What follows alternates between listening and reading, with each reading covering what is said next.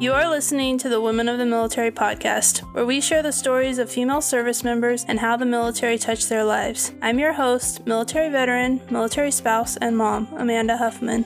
My goal is to find the heart of the story and uncover issues women face while serving in the military. If you want to be encouraged by the stories of military women and be inspired to change the world, keep tuned for this latest episode of Women of the Military.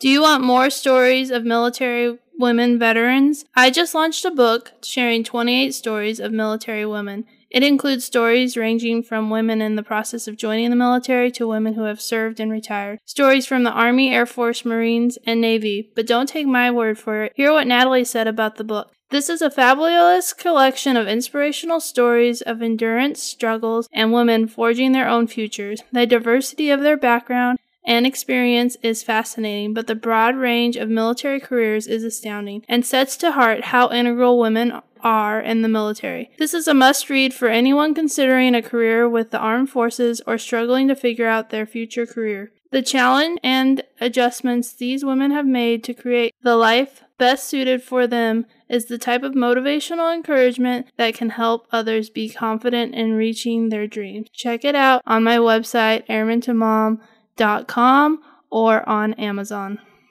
My guest today is Mariah Hammond. Mariah is a military spouse and is currently in the process of joining the military. I had the opportunity to interview Mariah for my book, Women of the Military, that you can find a link to in the show notes.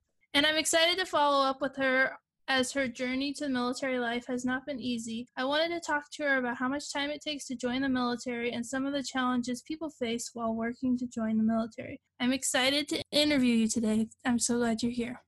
I'm excited to do this. All right, let's talk a little bit about why you decided to join the military. Well, I decided to join because it's something that I've always wanted to do since I was little. There's a song, it's kind of funny, by Toby Keith. Can't remember the name of it. It's like the Red, White, and Blue song or whatever. And I remember ever since I heard it the first time, I was like, Mom, we need to play this on the 4th of July. She was like, why? I was like, it's such a good song. And I was in like elementary school, probably 2nd or 3rd grade. And every time I heard it, I was like, I'm going to do that. I'm going to do what Toby Keith is talking about in this song.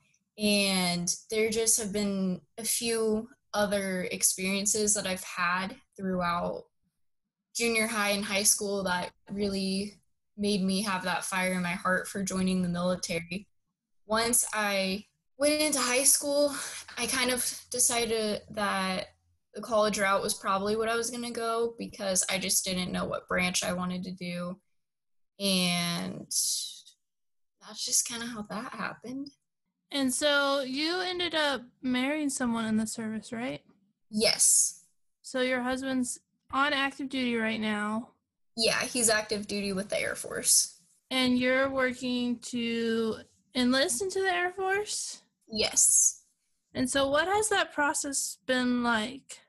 It's been a very lengthy process. So my husband and I went to high school together, and I was actually the first person to talk to a military recruiter. I went and talked to an Army recruiter, but I just did not like the things that he was telling me, and kind of seemed like everything was sounding too good to be true.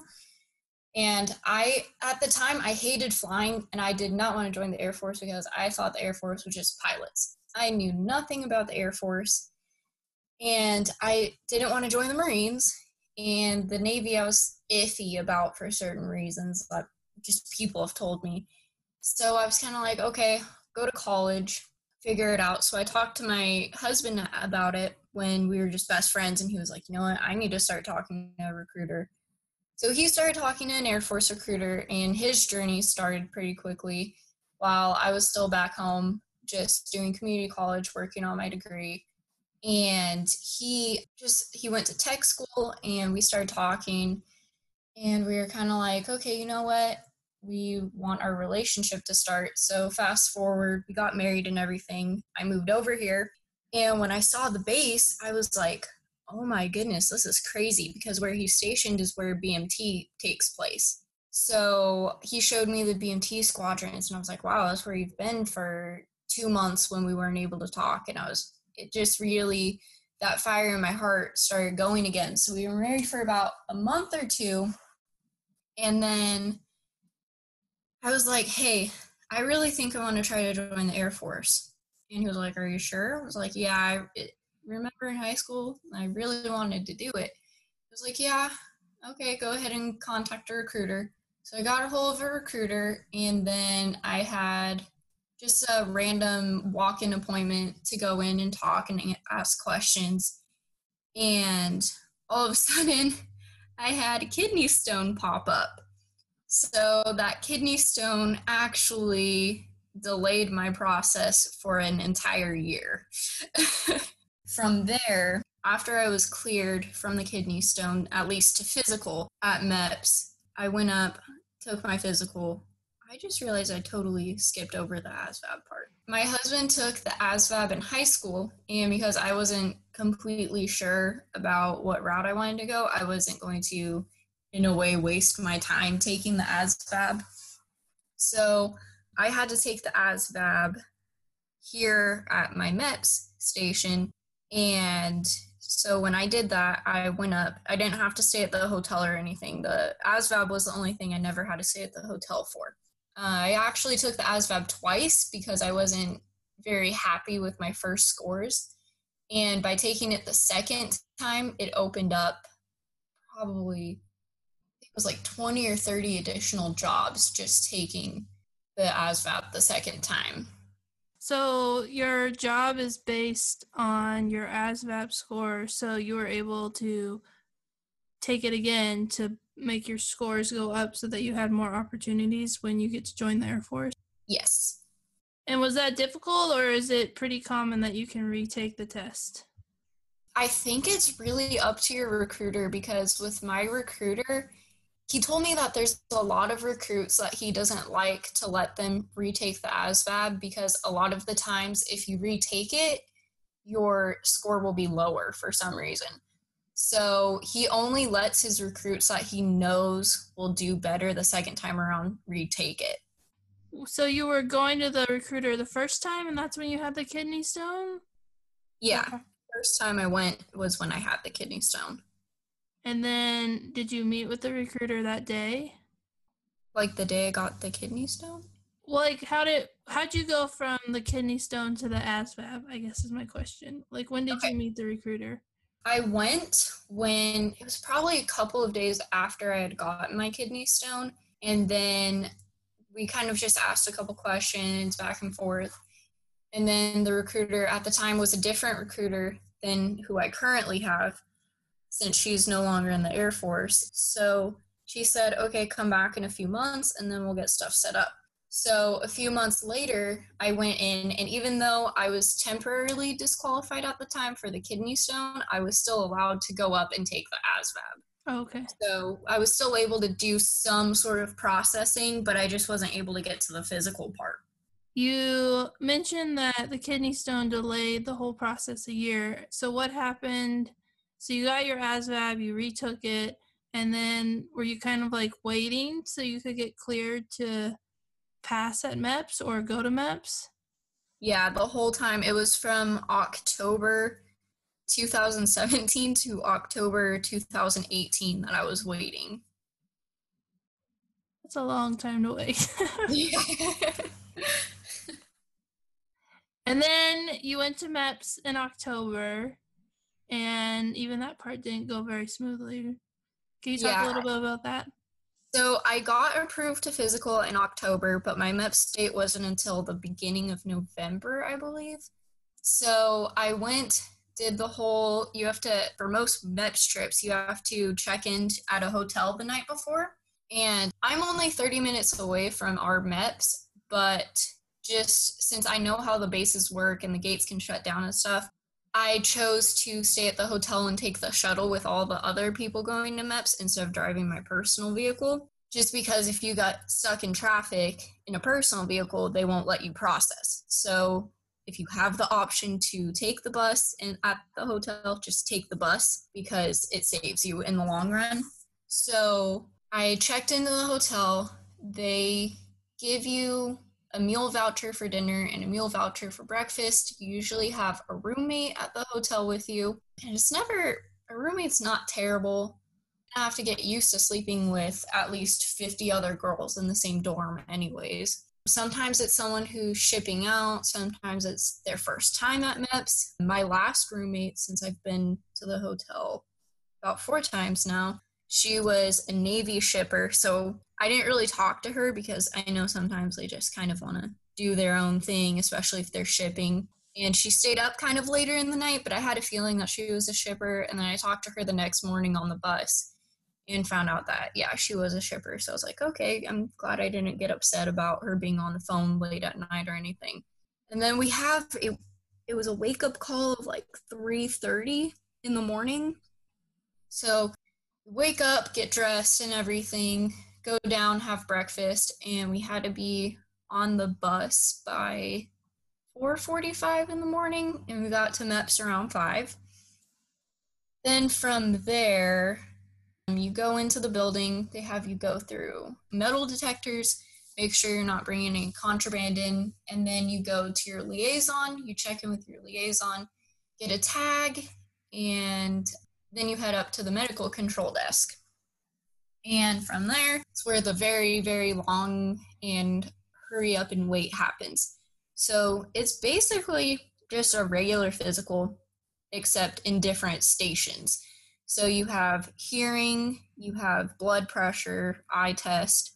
That was all that we did first. And we had a medical briefing, which was probably like 30 minutes long, with filling out even more paperwork. And of course, like just briefings of what to expect from MEPS, who's in charge, the commander, all of that. And then you go back and start, and then you're separated into male and female groups.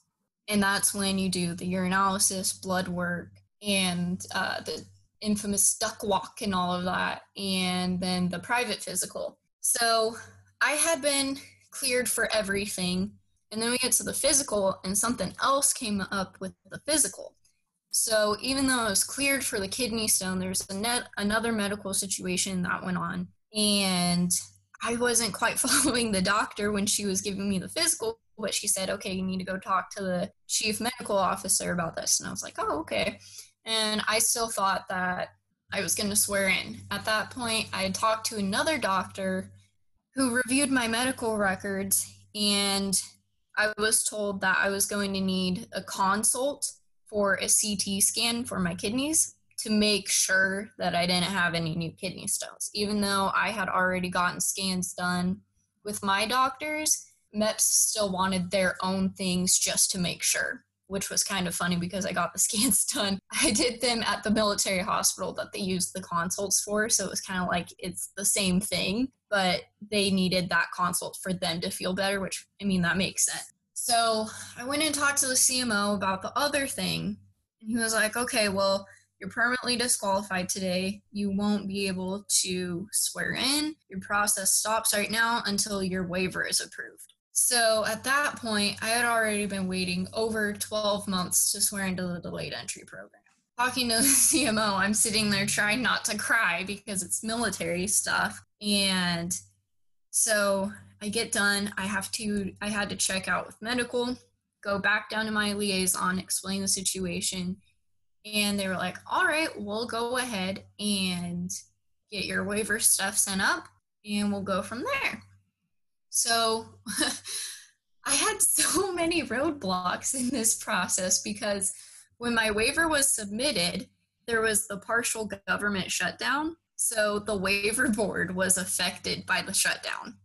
So what takes about 2 months max to get approved, it took 4 months to get approved because my waiver was literally just sitting there in a pile waiting to get looked at because no one was able to be working. That's crazy. I knew that it took a while, but I didn't really know what happened.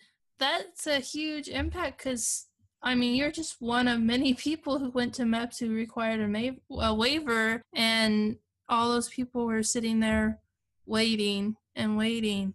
And I'm sure you were like kind of near the beginning of the shutdown, so it just got worse as like time went on.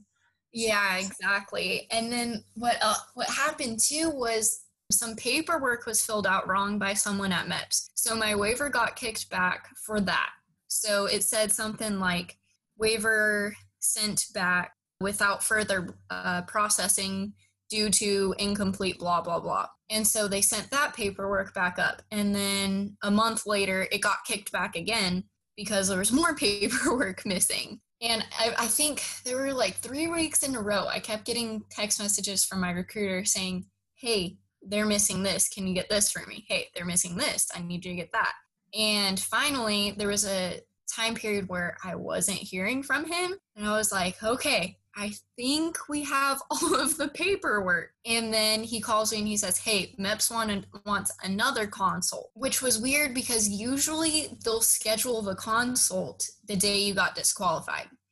So we don't know what was going on with that. Maybe they were already caught up with the other consult that I had going on. So my process was delayed once again because I had to wait for a consult. So I got the consult, got approved from the consult, and all of that paperwork was sent up. And then once again, I didn't hear from my recruiter for a decent amount of time. So I was like, okay. The last time I went to MEPS for that consult, I had asked the liaison, I was like, hey, how long do you think this is going to take? Like, I totally understand that everything is a hurry up and wait with the military. So I'm not asking like, you guys need to make sure that this gets approved within 2 weeks or something. I just kind of wanted to know a time frame, especially because we're dealing with other military related stuff with my husband, you know? So we have another aspect of life that we're trying to mesh into all of this processing. And they were like, oh, it should take about a month. So the month-ish mark hit, and I was starting to get worried because I was like, oh my goodness, my recruiter probably got word that my waiver got denied, and I'm sitting here waiting for a call, and he found out 5 days ago, but he's too afraid to call me and tell me it got denied or something.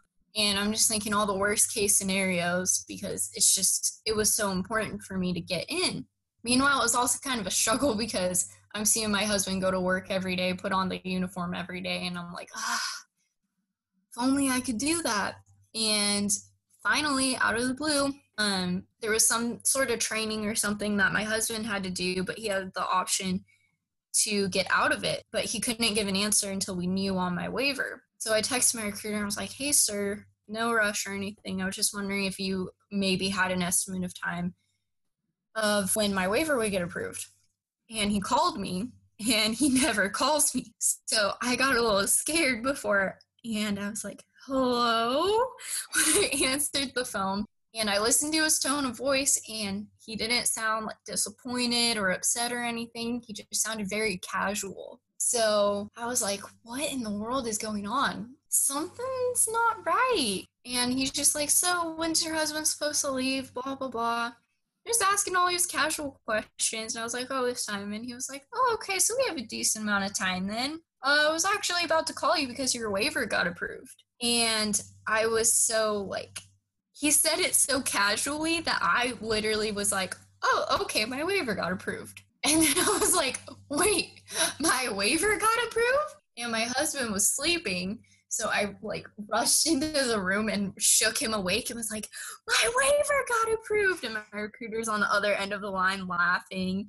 And my husband's just like, what? I'm like, my waiver, it was approved. And he just kind of gives this goofy smile and goes, nice, and falls back asleep.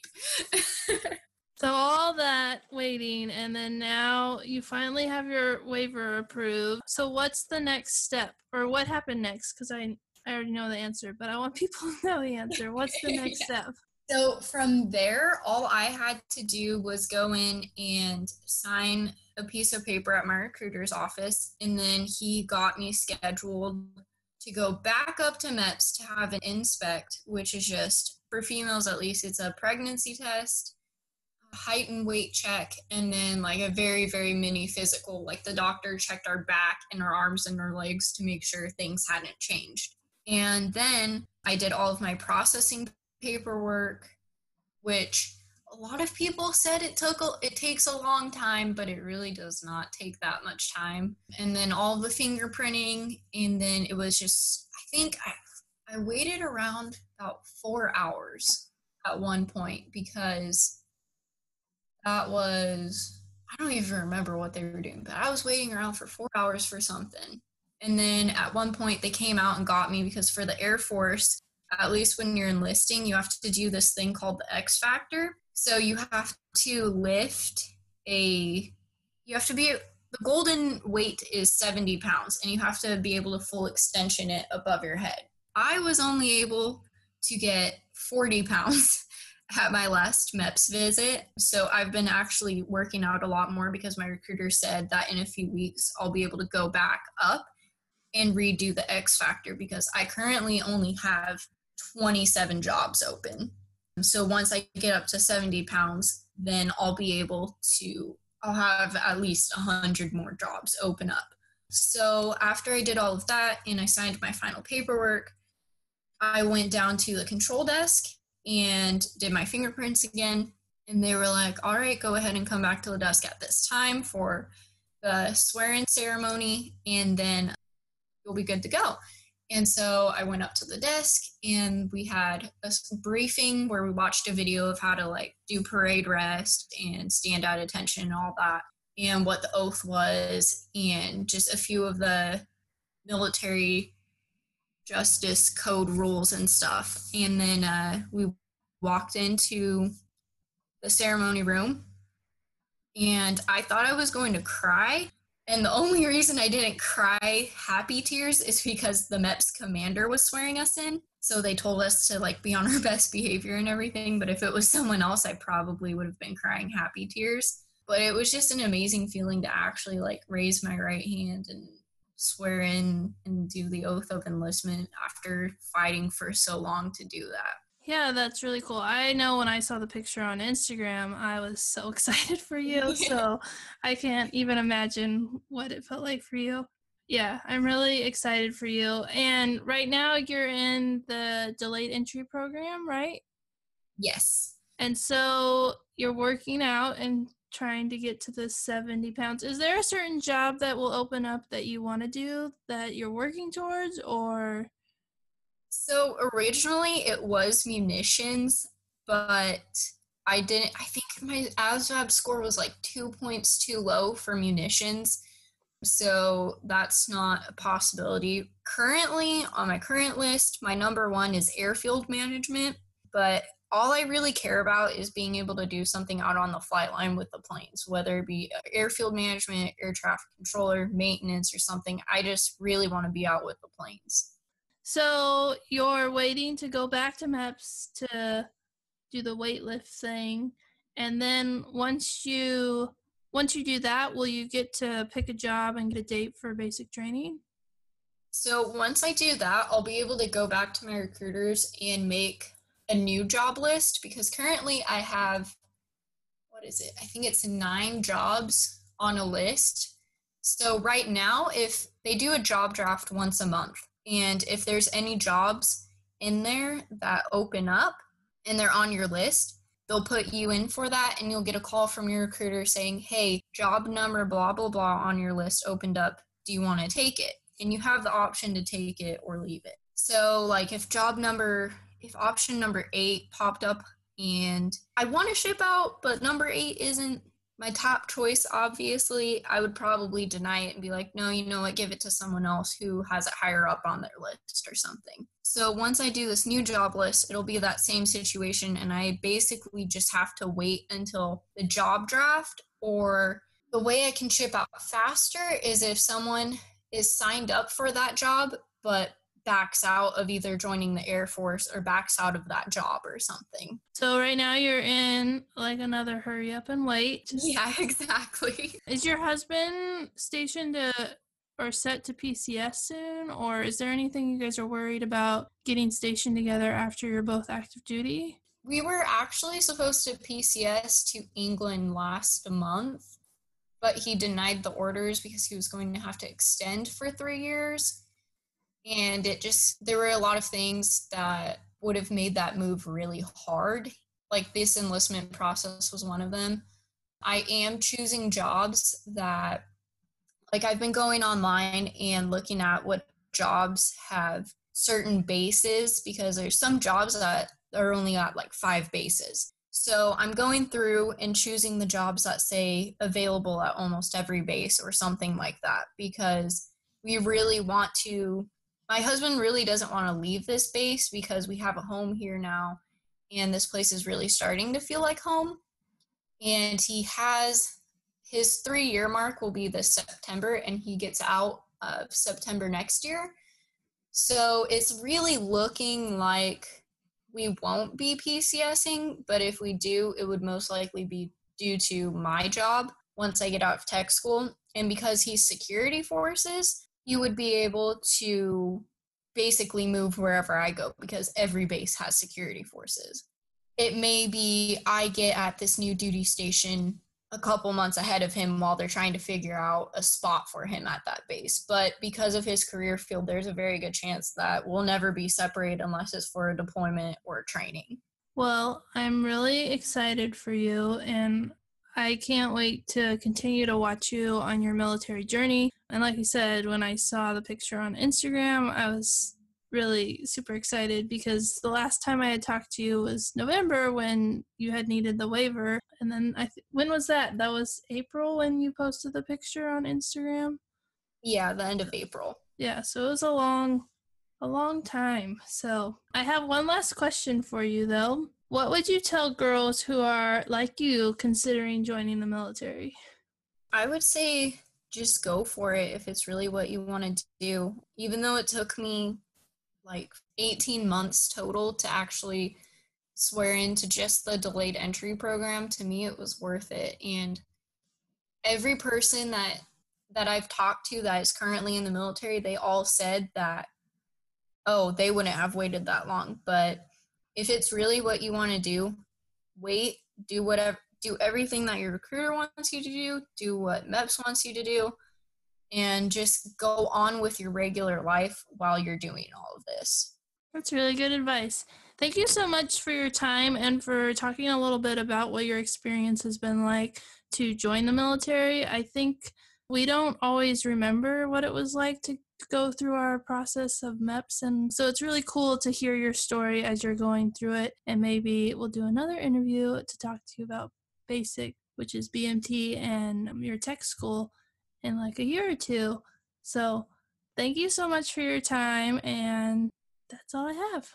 Thanks for having me. Every article of clothing, every accessory worn by a member of the military must conform to the regulation, but there are gaps in compliant clothing available for service members, particularly women. While I was on active duty, finding a purse that fell under military regulations was more than difficult. It was impossible. The purse I had found was technically non-compliant, but every purse I had found had one thing that made it so it did not meet standards. Luckily, Wilco Life understood this need and created an online boutique of minimalist style bags and accessories that meet military regulations. And even if you are not looking for a military regulations purse or bag, you should check out Wilco Life, since they also offer and carry product from veteran-owned companies that don't meet military regulations. Go to wilcosupplyco.com, use the code AirmanToMom, and save 15%. That's wilcosupplyco.com with the code Airman, the number 2, Mom, to save 15%. Now, let's get back to the show.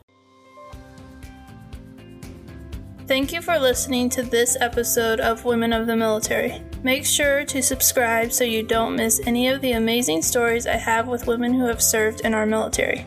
Did you love the show? Don't forget to leave a review. Finally, if you are a woman who has served or is currently serving in the military, please email me at airmantomom@gmail.com so I can set you up to be on a future episode of Women of the Military.